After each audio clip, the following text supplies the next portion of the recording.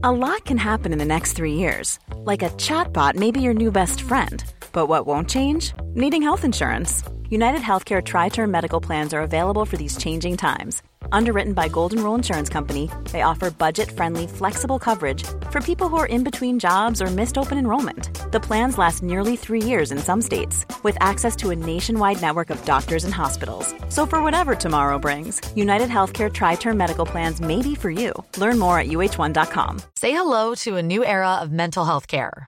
Cerebral is here to help you achieve your mental wellness goals with professional therapy and medication management support. 100% online.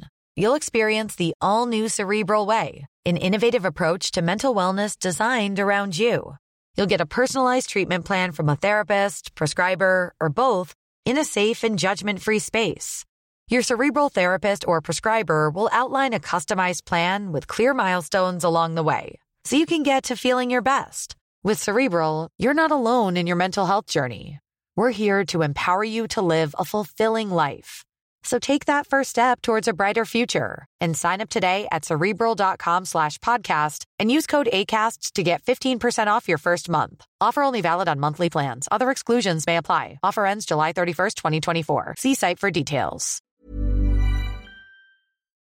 Vi är sponsrade av Länsförsäkringar. Länsförsäkringar erbjuder ju, som namnet låter antyda, försäkringar, men de erbjuder ju även allt från bank till pension och en massa andra bra grejer. Vilket hjälpte dig, eller hur Manne? Ja, de är otroligt bra bland annat på bilförsäkringar. Jag köpte en extra bil för ett tag sedan. Väldigt oerfaren av att köpa bilar överhuvudtaget. Det var en begagnad bil. Säljaren lovade dyrt och heligt att den här bilen kommer ta det jättelångt. Den har många tusen mil kvar i sig och den här personen verkade förtroendeingivande. Så jag körde bilen ungefär ett år tills hela motorn havererade. Löftet bröts. Men det var tur då att jag hade Länsförsäkringars bilförsäkring som gjorde att det här inte behövde kosta mig förmögenhet, bland annat med bärgning och sånt där. Och det är ju så att livet är föränderligt, omständigheter ändras, löften bryts ibland och då är det ju väldigt tur att man är försäkrad av Länsförsäkringar. Ja, så tack så mycket Länsförsäkringar för att ni är så himla bra på bland annat just bilförsäkringar. Tack!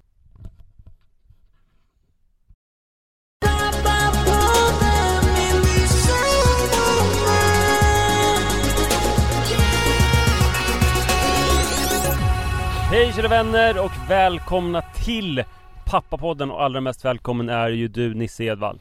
Jag känner mig väldigt välkomnad trots att du är på någon slags drömweekend där du får liksom umgås med olika män och åka skidor. Ja, det är otroligt. Vi är alltså, just nu är vi 10 men vi kommer bli 12 män.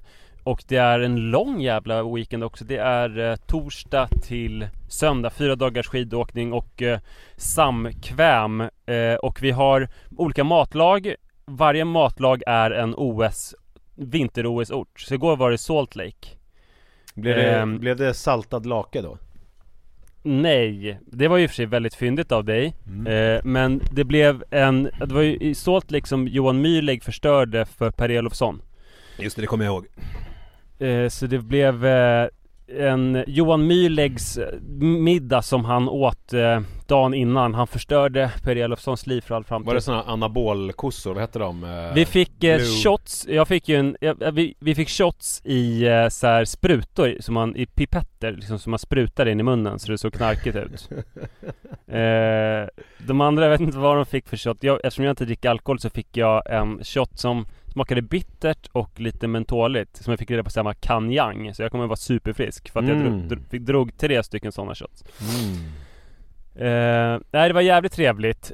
Och imorgon så är det min matdag. Då är det Grenoble. Vad ska du laga då? Då blir det, vi kommer göra löksoppa. Men är Grenoble, det är Frankrike eller Schweiz? Det är Frankrike. Ja.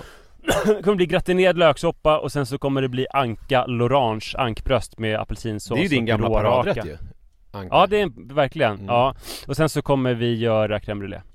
Fan vad lyxigt.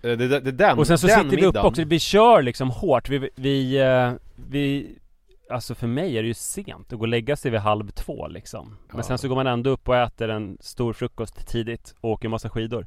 Så att det är mycket av allt helt enkelt. Men är det en sån här papparetreat? Alltså det finns viss släktskap. Har ni en kakaoceremoni? Nej. Vi har lite andra ceremonier. Ska du inte föreslå kakaoceremoni? Jag tror faktiskt inte att de är sugna på det. Men nu efter att vi har spelat in här ska vi äta lite scones. Och sen bastar vi och sådär. Scones-ceremoni? Ja, precis. Ja. Nej men det är jävligt mysigt. Jag har aldrig varit i så här stort homosocialt. Jo, det har jag väl i och för sig. Just med det här gänget kanske. Men när du har cyklat, legat i rumpan på olika cyklister. Ja, jag det kanske är en annan kanske grej kanske. Ja, men det är kul att hänga med så här mycket män ändå, måste jag säga. Ja, män är ju härliga. Jag har ju fått en pojke nu så att jag måste lära mig lite typ så här manliga koder och sånt där. Är det någon som har ett lila ollon? Vi har fått en del respons på lila ollon-snacket. Jaså, vem då? Ja, framförallt jag vet att jag kan glunkat lite, men framförallt från din poddkollega John Kingstedt. Jag käkade lunch med men honom. han sa det till mig att han tyckte det var obehagligt. Ja, han hade fått kvällningar när du beskrev din pappas ollon. Ja, och det är ju jävligt konstigt eftersom John är så jävla offensiv alltid med sin egen kuk hela tiden och sin nakenhet och så här. Och att den är väldigt naturlig. Det ska ju aldrig ansas, eller det ska liksom aldrig, allt är väldigt liksom köttigt och naturligt. Men ett lila pappollon, det var liksom, där gick gränsen där för John Kingstedt. Ja, jag har också tänkt på det lite grann efter, för att det väldigt ofta ändå är nedkabbat för mig. Jaha. Med förhuden. Alltså det är två saker som jag märkt med förhud sen jag pratade om det. För jag pratade ju om att jag fortfarande inte vet om pappa är omskuren, för att det var så konstigt liksom att, eller jag tänkte att man blir som, när man blir vuxen så blir man som min pappa, det vill säga att ingenting av förhuden syns. När man är pojke så har man en snabel liksom av förhud. Men och att jag har upptäckt nu som vuxen att men man har ju fortfarande förhud kvar, även om den liksom är mycket mindre från till ollonet, så att en del av ollonet, förlåt John om du kräks nu, en del av ollonet är ju alltid exponerat liksom. Jag tror att det är färgen. Jag tror det var färgen han gick igång på. Ja. Men det jag märkte var att om jag gör en idrottsaktivitet, om jag springer till exempel, då kabbas det ner automatiskt. Just det. Så att alltid nu när jag har varit i Västerdorpshallen som jag pratade om, då ser jag ut lite grann som min pappa gjorde då. Okej. Ja. Så det är spännande. En annan sak som jag märkte då när jag tänkte på det i Västerdorpshallen, det är att det finns också vuxna män som har mycket mer förhud. Jag har sett vuxna män nu i Västerdorpshallen som har en snabel, antydan till det. Jaha. Det här är ju ingenting som kanske om man lever, alltså om man typ så här ligger med en sån man, så kommer man inte märka det, för att då kommer han förmodligen vara erigerad liksom. Ja, det är väldigt få. Det ska ju vara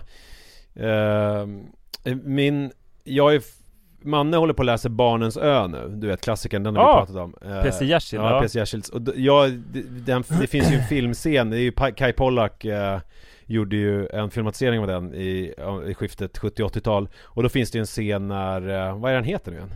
Han heter ju typ Benny eller något. Reine, va? Reine, just det, Reine. När han runkar.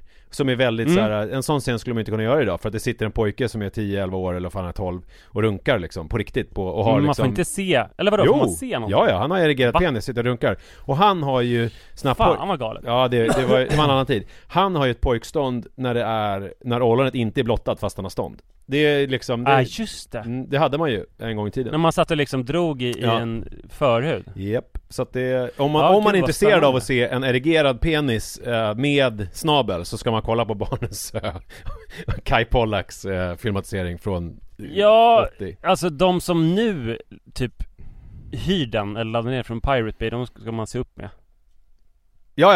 Efter den uppmaningen som ser den just för att få se en 10-årig pojke onanera. Just det är som sådana här som helt plötsligt blir jätteintresserade av anime och manga. För att de liksom tycker det konstnärliga värdet är högt. Ja, sen precis. att det är så här tjejer som ser ut som att de är 11 som har ormar i fittan, det har inte alls med det att göra, utan det är liksom det är konstverket i sig som de är intresserade av. Lite sådana som bara, jag kräver, it's my constitutional right att få titta på Reine när han runkar, för att det är sån jävla bra film. Jag tyckte det var så konstigt när jag läste den boken, för att jag läste den då alltså när jag var ganska liten, innan det kom i puberteten, och tyckte det var så jävla konstigt att han inte ville komma i puberteten, för mig var puberteten verkligen goals. Alltså det var någonting som jag enbart helt oproblematiserande bara toklängtad efter, så jag fattar inte. Nej, men det är väl väldigt mycket, det är väl väldigt mycket en vuxen man som skriver en barndomsskildring. Alltså när man med sina vuxna ögon ser på barndomen som en romantiserad tid, men när man är i den, då vill man ju bara komma ur den. Men sen när man har kommit ur den, många vill nog det. De flesta vill nog det, utom de som är kanske svintidiga liksom. Ja. Men det hur kom vi in på det här? Jag vet inte ens var vi är på väg någonstans. Vi pratade om att jag är i Orsa och åker skidor med ett stort mansgäng. Just det. Och jag skickade en bild till dig, för jag såg ju det som visade sig vara din favorit karaktär i dokumentären om Tre pappor. Han med den långa med det lite lockiga håret. Vi stod ju bredvid varandra vid Skanstull där på Ringvägen. Men du vågar inte approchera honom, eller? Det hade jag väl vågat, men jag var inte så intresserad av att göra det. Jag visste ju inte att det var din favorit. För mig var det, jag har ju liksom inga favoriter i den där serien. Hade jag vetat det så hade jag väl tagit en selfie med honom och skickat till dig. Har du tänkt på en grej apropå dem? Nej. Jag tänkte på det när jag var värd nu i Sätrabastun i söndags. Så alltid i Sätrabastun så är det en massa unga män. Så ofta så här, när jag värdar herrbastu så kommer det så här killgäng, ofta som kanske kommer från typ Sätra, och nu kanske någon bor kvar i Sätra och de har spritts ut lite sådär.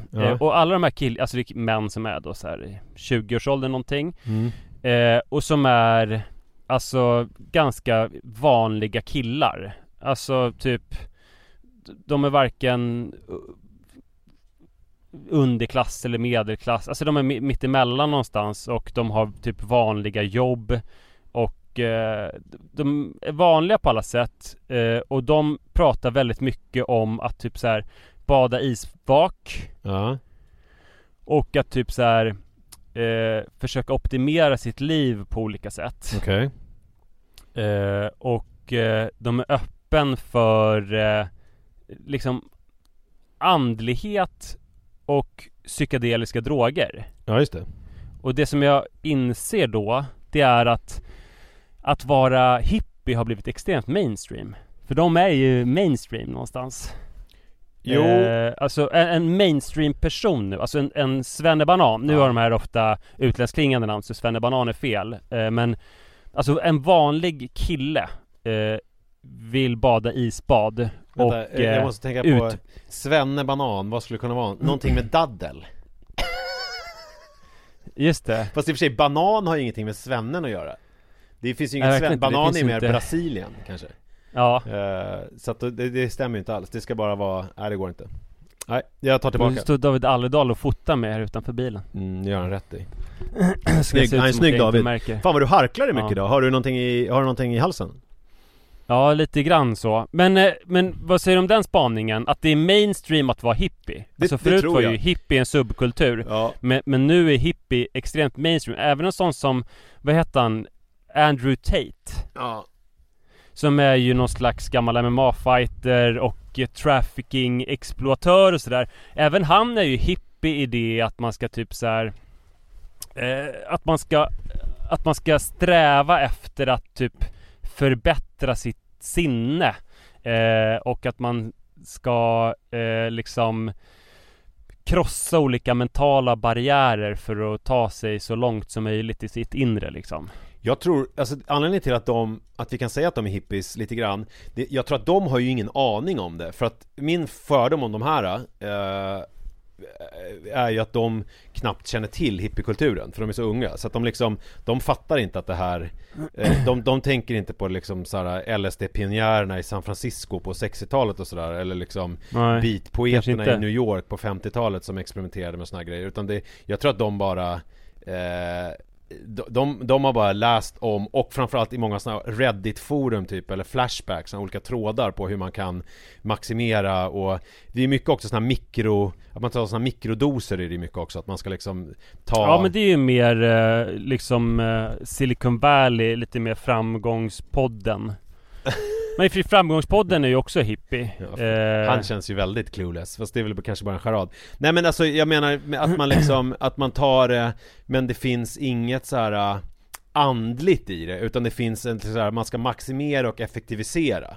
Det är liksom inte liksom någon slags double rainbow, bara sitta och vara och uppleva, utan det är att man ska typ lösa ett problem och så tar man typ en ecstasy-tripp eller någonting, och så har man gjort den trippen, då är man färdig, istället för att liksom bara, nu gör jag det här och så är jag ett med världsalltet och liksom bara går upp i någonting.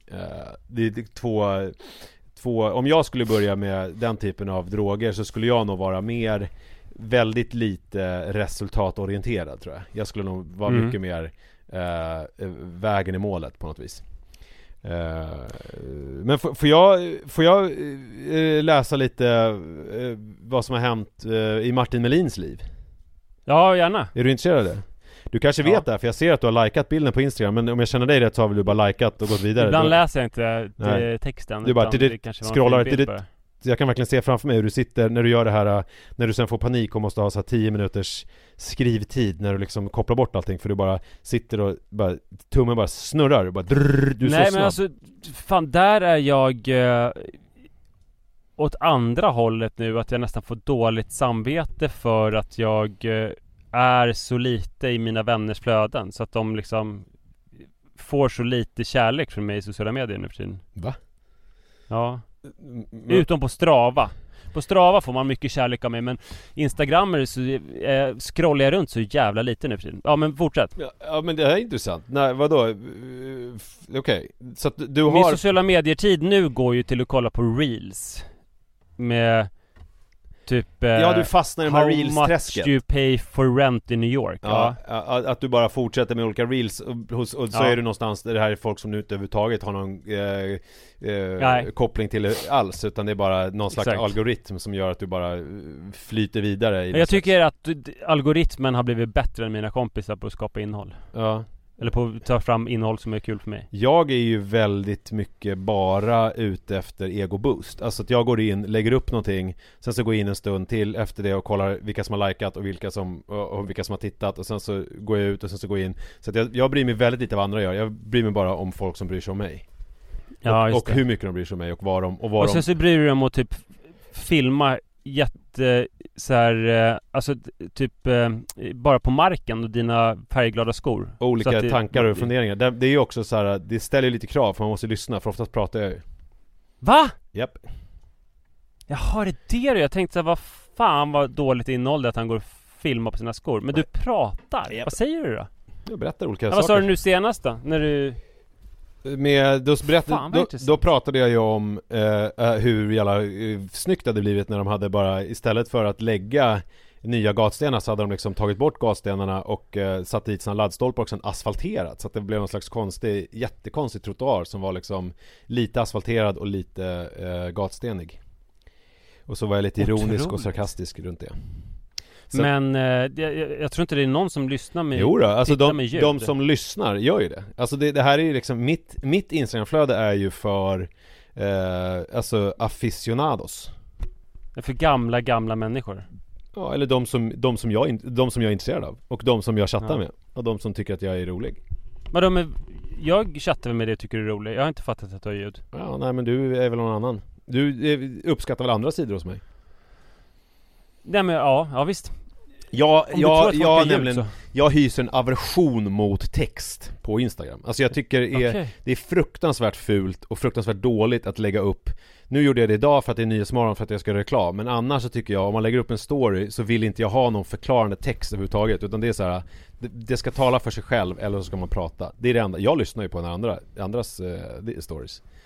Det verkar som det är du som har koll på läget här med sociala medier. Man skulle ta rygg på dig bara. Nej, men det handlar inte om att ha workshop snart så. Du missuppfattar alltid. Det handlar inte om att kolla, det handlar om att göra det som man själv tycker är kul.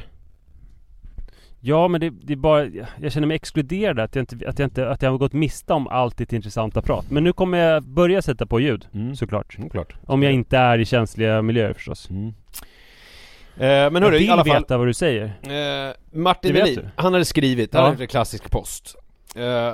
Och det här som jag kommer läsa nu, det kommer fungera lite som en brygga över till ett annat litet resonemang.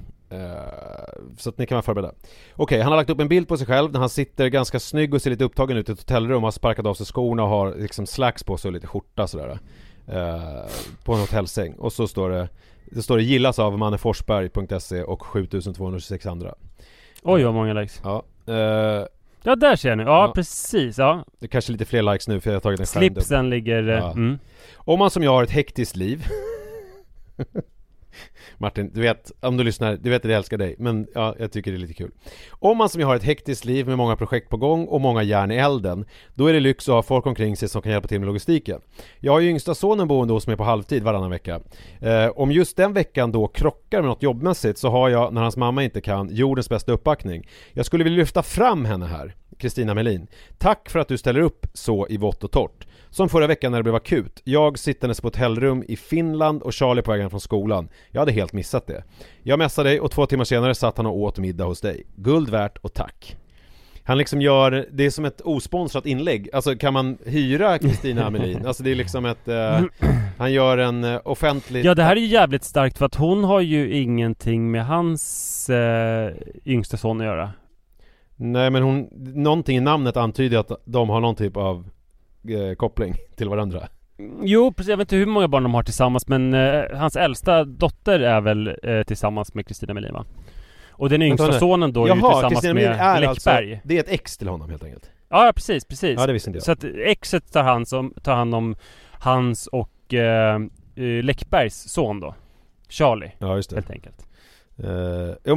Vilket är ju jävligt beundransvärt. Ja, och då är det ju, det är många grejer här som är, dels så är det liksom, som jag såg att det var några som har kommenterat, alltså det klassiska skillnaden mellan män och kvinnor, vad man kan göra i sociala medier. Att om en kvinna hade lagt upp lite nonchalant och jag glömde mitt barn, jag glömde att jag hade barnet den här veckan, att det då inte skulle bemötas med 7206 likes och massa hjärtan från Mikael Bindefeld och andra.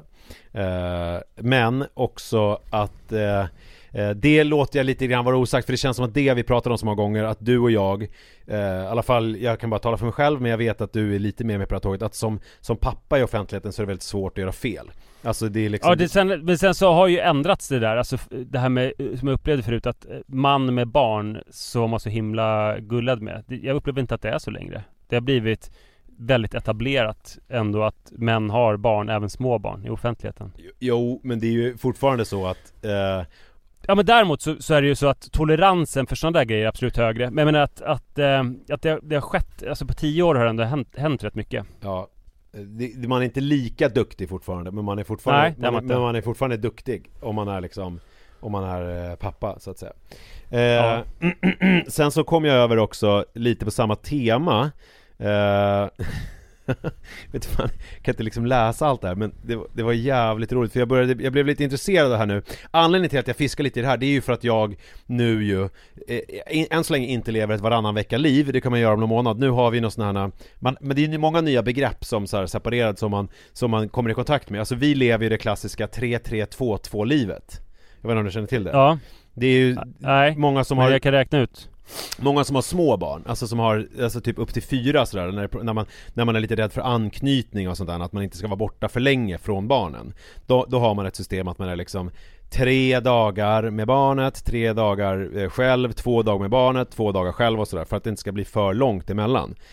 Och jag och Li har ju valt det nu eftersom den som inte är med barnen bor i mina föräldrars lägenhet på Ringvägen, och det är inte jättekul att bo en hel vecka i en lägenhet där mina föräldrar Okej, så tanken är att ni ska köra varannan vecka sen när ni får er egna lägenhet? Ja, då kommer det vara varannan vecka. Och där är också en sån här ny grej som är att man har märkt att det är ett jätteproblem det här med varannan vecka när det gäller dating och sånt. Att det är otroligt mycket, alltså så här, om man har jämna eller ojämna veckor, att det typ är så här, att man kan ha träffat typ kvinnan i sitt liv, men så här, det går inte för att hon har jämna veckor, och det har jag också. Och då kan man liksom inte ses, så då blir det ingenting. Det är som så här Romeo och Julia historier typ. Men så att där har jag ett förslag som jag funderar på om jag verkligen ska börja lobba in. Jag vet inte vem man ska prata med. Är det Jimmy Åkesson som bestämmer nu för tiden? Jag har inte riktigt fattat. Att man ska lagstadga. Eller nej, det är Erdogan förresten. Just det är det ju. Att man ska lagstadga att alla hetero... Jag har än så länge inte riktigt hittat en lösning, ska jag säga. Vad heter det? Så här, trigger alert eller disclaimer för hbtqi-personer. Därför där måste man tänka så många varv till. Men än så länge har jag börjat med heterosamhället. Så att alla hetero-tjejer som är frånskilda ska ha barnen jämna veckor, och alla heterokillar som är frånskilda ska ha barnen ojämna veckor. Så att det liksom är bestämt uppifrån. För då kommer det inte bli några som helst problem överhuvudtaget. Det är väl skitbra i det. Ja, jag tycker det. Är det någon som har tagit upp det förut men inte fått liksom tillräckligt gehör? Eller är du först med det nu? Alltså än så länge har jag inte sett någonting om det. Men det är en del som tycker så här: då kan man köra onsdag till onsdag, för då får man lite av varje. Men det är också lite deppigt, för då får man bara då kan man bara typ träffas typ måndag, tisdag. Den ena veckan. Och sen så de andra, då kan man ha typ en jämna veckor tjej som man hänger med på helgen. Och så får man ha en ojämn vecka tjej som man hänger lite casual med på typ måndagskvällen. Och typ går på en bio eller någonting, tar en drink bara. Ja. Jag har aldrig tänkt på det, det var jätteintressant. Det är väl inte så konstigt, för att det har väl inte varit så aktuellt liksom. Det här är ju sådana här som dyker upp när man när det dyker upp, så att säga. Men nu ska är det något mer som har dykt upp? Någon ögonöppnare då? Nej, men det som är då det som var ju att det här med varannan vecka som jag började tänka på. Nu hittade inte jag den där artikeln. Det var väldigt roligt i alla fall. Jag hittade, det var på en amerikansk sajt, jag håller på att googla olika pappagrejer, så hittar man långt ner någonstans i flödet, så hittade jag en fråga från en man till någon typ av psykolog, för att han undrade, han tyckte att han skulle få betalt av sin fru för att han var barnvakt. Och först så bara, nej men det kan man ju inte få. Men sen så läste jag, och då var själva grejen var, han bodde ihop med sin fru, de hade ett barn. Hon var väldigt intresserad av skräckfilm. Han tyckte att det var läskigt att kolla på skräckfilm. Men det hade flyttat in en granne som var singel, som hade barn. Och han älskade skräckfilm. Så nu har hans fru och den här mannen börjat ses ganska ofta och kolla på skräckfilm. Och han har då barnen. Har då dels sitt eget barn och den andra killens barn, medan de håller på och myser och kollar på skräckfilm. Sen är det också så att han tycker om att käka ute på restaurang. Men den här mannen som skrev brevet, han är för snål. Han tycker det blir för dyrt att käka ute. Så det har blivit så att de går ut och käkar på restaurang. Så att han är hemma och passar barnen. Och det enda hans fråga det var inte då, gud vad håller på att hända, min fru håller på att bli kär med någon annan som hon går ut och käkar med hela tiden och kollar på film med hela tiden medan jag passar barnen. Utan det var, är det okej om jag begär betalning från den här andra snubben när jag passar hans barn medan han håller på och typ ligger och dejtar min fru? Inte min fru då? Nej, inte din fru. Eller vad menar du? Va? Du sa när han dejtade min fru, men de var ju hans ex alltså. Nej, det var hans fru. De var ju gifta, så det hade liksom egentligen inte jättemycket med det här att göra. Men jag tyckte ändå det var så kul, så jag ville liksom tvinga in det i det här. Jag tyckte att det var en spännande relation som jag tycker kanske... Ja, verkligen. Men vad skulle du, om vi säger att vi hade det här relationsprogrammet fortfarande, utvecklingssamtalet, vad skulle du ge för råd då till den här snubben? Om han skrev in det. Men kan du inte berätta igen, för jag fattar nog inte riktigt då. Jo, alltså han är hemma med barnen för att han vill inte kolla på skräckfilm. Hon har hittat en granne som är ensamstående. Hans fru var, nuvarande fru. Och men hon är alltså hon är polare med den här grannen? Ja, inom citationstecken. Jag vet ju inte, enligt honom så är de kompisar. Men de tittar till att kolla på skräckfilm. Och sen så går de också ut och äter på restaurang. Men han vill inte följa med för han tycker det är för dyrt. Han tycker det slösar med pengar. Så då är han hemma med barnen och passar dem hela tiden medan de håller på att umgås. Men alltså, allt verkar ju väldigt märkligt i det här. Alltså det verkar ju jättekonstigt att han är för snål. Så de har separat ekonomi då, får man förmoda, och han vill hålla hårt i sina pengar och hon vill inte hålla lika hårt i sina pengar. Så han verkar ju jättestörd, och det verkar ju också stört att han ska få hålla barnen. Så att, nej, det är klart att han inte skulle, och ännu mer stört skulle ju vara att be att få betalt. Ja. Det skulle ju vara liksom socialt självmord. Men vad är ditt råd? Märkligt. Om vi säger något. Nej, men det är att han ska hitta någonting som han tycker om, så att han kanske går och bowlar med en annan granne i så fall. Och då kan ju alltså så att han hittar någonting för sig, så att han inte alltid är den som sitter hemma med en massa barn, utan att ibland så är det kanske hon som sitter hemma med en massa barn. Jag kanske är gammaldags, men jag tänker att det kanske är kul om de har gemensamma intressen. Att han kanske försöker lära sig och tycka om lite skräckfilm, eller att han hittar på saker med henne. Och kanske att han följer med på de här middagarna och inte är så jävla snål. Men jag tror ju att, alltså jag är kanske också lite gammaldags på så sätt, lite så här Harry möter Sally. Jag har väldigt svårt att tänka mig att om hon tycker att den här, mannen är tråkig som inte vill följa med på restaurang och som inte vill kolla på skräckfilm, så tror jag att det är inte avlägset att tänka sig att de kanske gör någonting annat än att bara kolla på film och gå på restaurang. Det räcker väl att gå på restaurang och titta på skräckfilm. Man behöver inte hålla på med något mer. Ja, jag tror... Nej, men snart kommer väl hon bli kär i honom då. Ja. Precis. För att de verkar ha ganska mycket gemensamt och tycka om varandra. Så att han får nog... men det kommer ju inte vara ett sätt att behålla frun att be att få betalt av hennes kompis. Nej, alltså jag tyckte, det var väl det jag tyckte var konstigt, att själva frågeställningen var att han inte blev orolig för vad händer med min relation, utan att själva hans fråga var, kan jag ta betalt för att vara barnvakt? Alltså det känns ju som det här är ju en person som behöver söka och få olika typer av hjälp med, kanske inte rent psykologiskt, men det känns ju ändå som att så här, get your priorities straight, man. Vad är det du vill? Ja. Men det här blev lite ett stickspår. Det var inte det jag skulle prata om. Jag skulle prata om liksom lite grann om mina förväntningar nu på varannan vecka-livet. Och då är det ju lite... eller 3-3-2-2-livet. Ja, men det tänker jag ju bara en liten parentes. Det blir väl sen varannan vecka som är det ordentliga. Men jag har nog tänkt på det här med onsdag till onsdag, att det ändå är ganska smart. Att man ändå får lite av, även om man inte får jättemycket av liksom den jämna veckan, om vi säger att man börjar... men man får ju ändå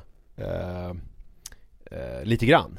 Eller vänta, hur blir det nu? Kolla, om jag har onsdag till onsdag, om jag börjar onsdag jämn, då slutar... Ja, men det blir ju alltid mest jämn. Om jag börjar onsdag jämn, så har jag ju onsdag, torsdag, fredag, lördag, söndag jämn, och så blir det måndag, tisdag ojämn. Och sen så är det ju har den andra då onsdag ojämn. Så att det blir liksom lite av den ena veckan, men man får ändå pyttelite av båda, vilket ändå känns som en rimlig grej. Ja. Jag tycker att du ska köra på det här, att det ska gå ut ett dekret hur alla straighta människor ska göra. Ja. Men sen måste jag också fnula lite grann på innan jag går ut med. Men det är ju jobbigt kanske med det här dekretet om vi säger att heterosexuella män ska ha jämna veckor. Men sen så är det en heterosexuell man som har liksom att han brukar träffa sitt jaktlag på, vad sa jag nu? Jämna veckor. Jämna lördagar. På jämna veckor. Ja, och sen så han är helt ointresserad av relationsmarknaden. Han känner sig bränd, han vill inte absolut inte hålla på dejt eller träffa någon liksom. Men ändå ska han anpassa sig efter alla som är dejtsugna. Ja, det är sant. Och så får han inte jaga. Ja, det är sant. Alltså det är inte alla som är ute på någon slags marknad. Men hur ska man göra då? Ska man tänka att så fort man... Ja, det är svårt alltså. Men jag tror att det är så här, det här... Skulle du säga att du är ute på en slags marknad? Eller behöver du nu en lång embargo? Inga kommentarer. Ska man göra en omelett, så måste man knäcka ägg. Alltså jag tror att svaret ligger i hur mycket du har funderat på det med ojämna och jämna veckor. Det är målet som är vägen, det är frågan som är svaret. Det är Jeopardy. Välkomna. Som jag har nypremiär, såg du det?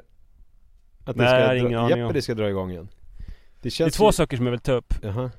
Jag försökte byta samtalsämne, märkte du det? Ja, okej, men då ska inte jag ta det samtalet. Då skiter vi i det här med att du talade ut om din skilsmässa i Gott Snack Radio. Men det där är också så jävla... Utan man kan bara... Jag gjorde om man vill... Jag behövde bli Patreon för att höra det. Ja, men det är ganska bra, för då kommer ingen lyssna på kostar det. Nu 100 kronor i månaden resten av mitt liv. Men det är det värt, för jag fick höra de där 7 minuterna där du talade om på ett mer öppenhjärtigt sätt än du har gjort någon annanstans. Tips. Men sen så vill jag säga att jag har också ett dilemma. Men är jag färdig nu med mina förväntningar på... Känner man att man... Nej, det vet inte jag. Nej, men det kändes som att du tystnade. Ja, men fortsätt känns annars. Det som att det blev ett slut på det här? Alltså själva grundgrejen var, jag tycker ju, sen så problematiserade du det på ett väldigt intelligent och smart sätt, men jag tyckte ändå själva grundproblematiken är att det inte finns någon gyllene regel för. Det borde ju också kunna finnas en outtalad som man får lära sig. Ja, men du vet väl att snubbar, ni tar ojämna och att tjejer tar jämna. Att det känns inte som att det finns något sånt överhuvudtaget. Det känns som att det borde åtgärdas på något vis. Och sen så men kan man också använda det här som en jättebra out liksom, om man har dejtat någon som man inte vill träffa längre, så kan man bara dra till med sorry, jag har bytt till det som hon inte har då.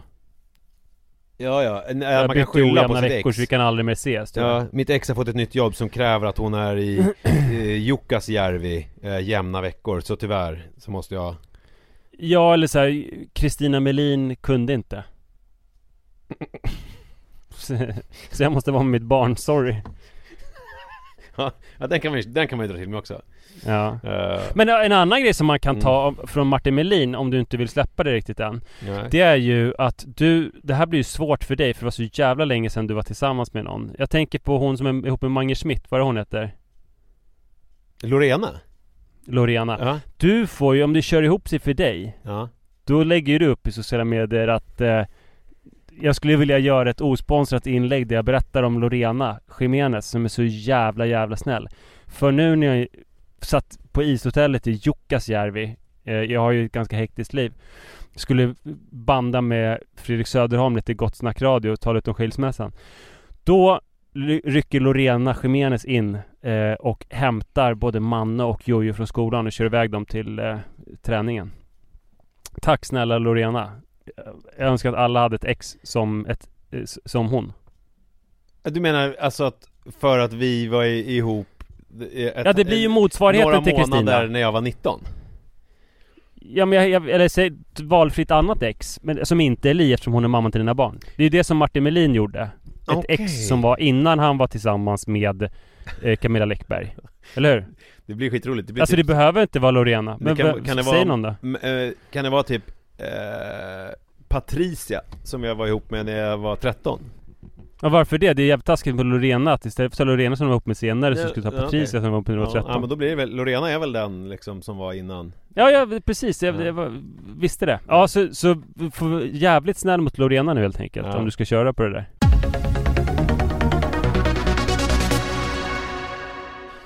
Ja, jag ska bara kolla om det är lugnt att hon hämtar. Mannen fixar det ganska mycket själv. Apropå det så måste jag ju, nu vet jag att man hatar när jag pratar med honom i podden och allting sånt, men här måste jag når du fram till honom? Nej, jag vet inte, men jag vågar knappt för att han blir så arg. Men jag tänker ändå lövbomba honom lite nu, för att i morse så var jag på Nyhetsmorgon, apropå varannan vecka livet nu, och jag har ju barnen nu. Så att då gick jag upp i morse liksom och hade gått hemifrån innan de vaknade. Och Manna hade liksom ställt klockan och gick upp och såg till att Jojo fick i sig frukost och packade, liksom hade med sina grejer och lämnade honom i skolan. Och sen åkte han till skolan fast han hade sovmorgon. Så han liksom slösade sin sovmorgon på att se till att Jojo kom till skolan. Så det känns ju som... Alltså du kanske aldrig ska vara med på morgonen då, för det där låter ju rätt mycket bättre än när du klär på honom kläderna och steker pannkakor till alla barn. Men vet du, det har jag det är ju också apropå hur mycket lättare det är när jag är ensam med barnen. Och alltså det är jävla dröm alltså. Det är så skönt att jag får göra på mitt sätt. Allt blir mycket enklare. Allt blir så smidigt. Oj. Too soon, eller? Jag vet inte. Jag kanske säger för mycket. Och jag kanske också säger för mycket för tidigt. Alltså att det kommer bita mig i röven. Det kommer antagligen göra. Ja. Men jag menar, hittills har det ju varit gått så bra, måste jag säga. Jag tycker det är så. Jag vill prata om mitt barn också. Om Idis, närmare bestämt. Gör det. Det är ju som alla vet, alltså att hon är rätt så här matintresserad på ett sätt som inte, alltså som har varit jättekul och roligt. Hon gillar att laga mat och smaka mat, och vi berättade i podden om hon var, ja visst, men också när hon var liten, så när hon var typ i 3-årsåldern, så käkade hon en massa ostron och fick liksom kvällningar, bara det här var jättegott, ge mig till, för att hon har liksom velat gilla saker som barn inte ska gilla och sådär. Men sen så har ju det från det här matintresset till att hon är alltså den mest smaksäkra jag känner, mycket mer smaksäker än jag. Att hon kan liksom identifiera någon liten krydda som man hade nästan ingenting av i en stor gryta och sånt där. Och det är ju kul på ett sätt, men det är också jävligt jobbigt, för det ställer till mitt liv så ända in i helvete. Häromdagen så vi har börjat med så här veckomeny. Jag hatar veckomeny. Det är det värsta jag vet, för att jag tycker om att köpa någonting som jag fick feeling för, eller vara lite mer öppen. Plus att det blir alltid, alltså om barnen får mig att bestämma så blir det ofta så jävla tråkiga maträtter som andra på en veckomenyn. Så det känns som att så här, någon har typ så här skurit av mina armar och tagit min kockkniv. Jag känner mig som bara en hunsad köksslav. Du får liksom inte laga den mat du vill. Du får inte lyssna med stora hörlurar på Studio 1. Ingenting. Vad är liksom, vart är vi på väg egentligen? Nej, verkligen. Och sen så har jag också en liten bebis som står och drar i mitt byxben. Ibland glömmer man det, då tar man ett steg och ramlar omkull och slår i bakhuvudet och blir rätt sur på en. Då tror ju han att jag har sparkat ner honom liksom. Ja, det är ju som när man går in i Kajsa. För hon springer ju överallt. Hon är ju så liten så att det är ofta döda vinkeln. Och är ju så himla sådär liksom springer efter en hemma och så. Så att henne går man ju in i hela tiden. Hon tror ju verkligen att hon blir misshandlad varje gång. Ja. Jag hade ju sköldpadda förut ju, som gick omkring fritt hemma, vilket ju var jättekonstigt. Mina föräldrar hade liksom inte kollat upp riktigt vad man gör med en sköldpadda. Det var så här grekisk landsköldpadda.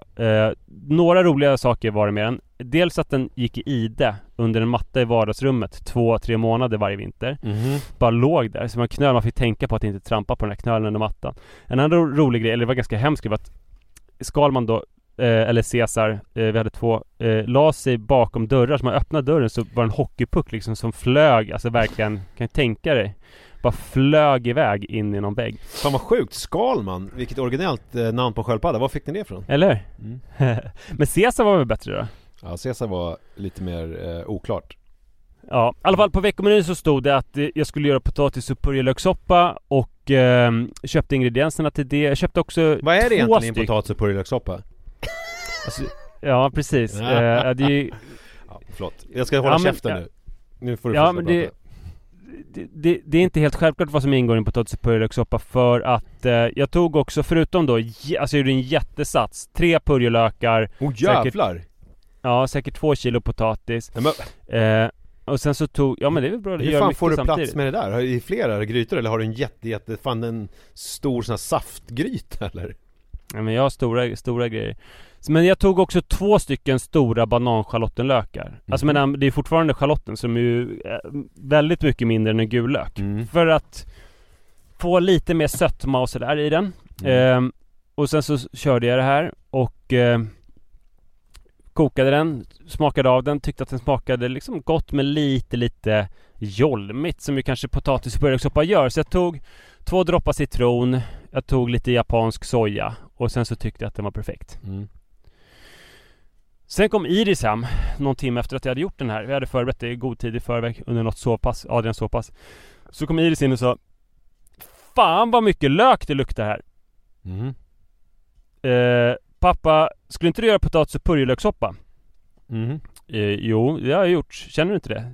Jo, men varför har du använt vanlig lök då också? Och då försöker jag, nej. Alltså det är i och för sig lite taskigt. Jag borde ju ge henne rätt, men alltså här blir jag livrädd för mitt eget barn liksom. Så att jag biter mig fast i en lögn. Ja, så jag sa bara nej men det är nog att jag har gjort mycket bara. Men hon kände direkt att jag använt 2 schalottenlökar. Så jag fattar liksom, är inte det helt jävla stört att hon kan känna det? Jo, typ men det störda här är att du försöker mörka. Det tycker jag är stört. Ja, men sen så ska vi käka soppan och hon bara, vad sur den är. Vad har du haft i den? Vadå sur? Hon bara, pappa, nu får du berätta exakt vad du har haft i den. Du har haft gul lök eller schalottenlök, eller hur? Och sen har du haft något surt. Är det citron? Ja, och så till slut så rullas hela den här liksom lögnen upp. Att jag har haft 2 schalottenlökar, en kanske tesked japansk soja och 2 droppar citron i en gigantisk gryta. Och hon är då så här tvärförbannad för att hon inte tycker att den smakar som en potatis och purjolökssoppa ska smaka. Nej. Men vad tror hon om... Jag har ju ett gammalt vår kokbokrecept och då har man ju lite